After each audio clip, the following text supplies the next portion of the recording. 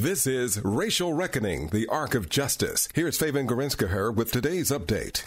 A video taken Wednesday night shows several armed men assaulting a woman in uptown Minneapolis. The men refused to identify themselves to bystanders, but appear to be acting as security for 7 Points, formerly known as Calhoun Square. Let her go! Let her go! Are you police?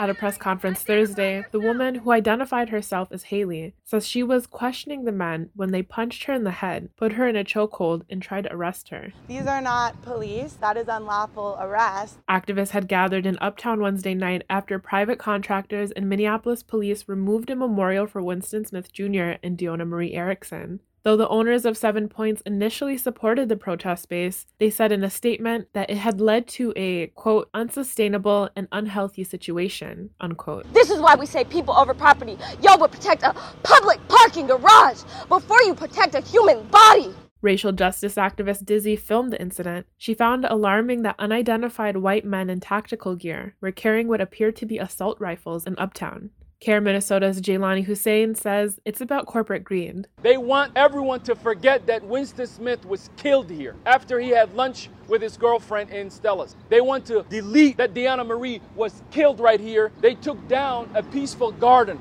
of all things, a peaceful garden. Why? Because the businesses in this community do not care about black lives or any lives that do not bring back to them some wealth. Hussein says despite the barriers, people will not stop coming to Uptown to seek justice.